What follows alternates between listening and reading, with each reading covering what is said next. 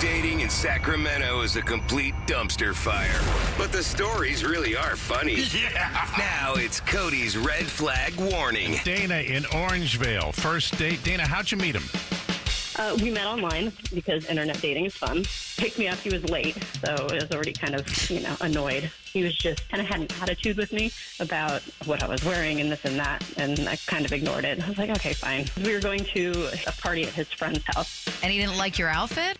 I guess it wasn't appropriate for a party. I mean, I was just wearing jean shorts and a tank top. So What? About a 45-minute to an hour drive. So we get in the car, and then I don't know if anyone's ever had a kidney stone, but they come on kind of fast and hard. Mm-hmm. Okay. So all of a sudden, you start getting pain, and then it doubles over really quick.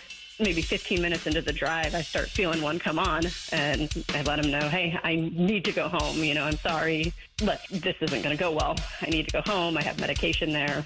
And he kept trying to convince me that, oh, no, I'm fine. Keeps driving, blows it off. My friend probably has something you can take.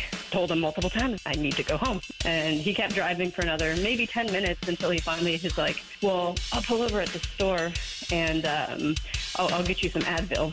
Yeah, because that's going to help. So he pulls over at a grocery store and goes inside, and I'm puking out his car door. So, I'm feeling it hard, and I get out of the car, and, I'm being gross, and he comes back out with Advil, and I told him, kind of double down. I'm like, no, it isn't going to happen. I cannot go. I need to go home. And he got in the car and left. He left you in the parking lot. He did. He left a sick woman in the parking lot. Yeah, I have great taste. Okay. we have a couple of questions. One, what happened to you next? How did you get medical help?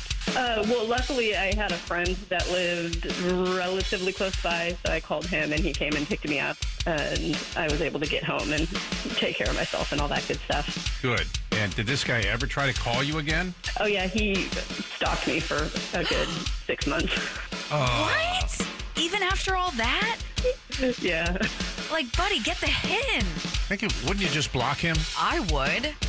Oh, this poor girl. I mean, this guy's pretty bad. Let's be real. The fact that he didn't believe her, he's making fun of her outfit, there's so many things here.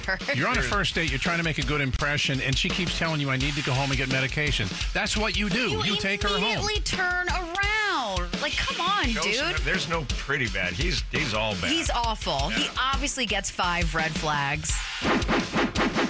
Pat, Tom, and Cody. 105.1 KNCI.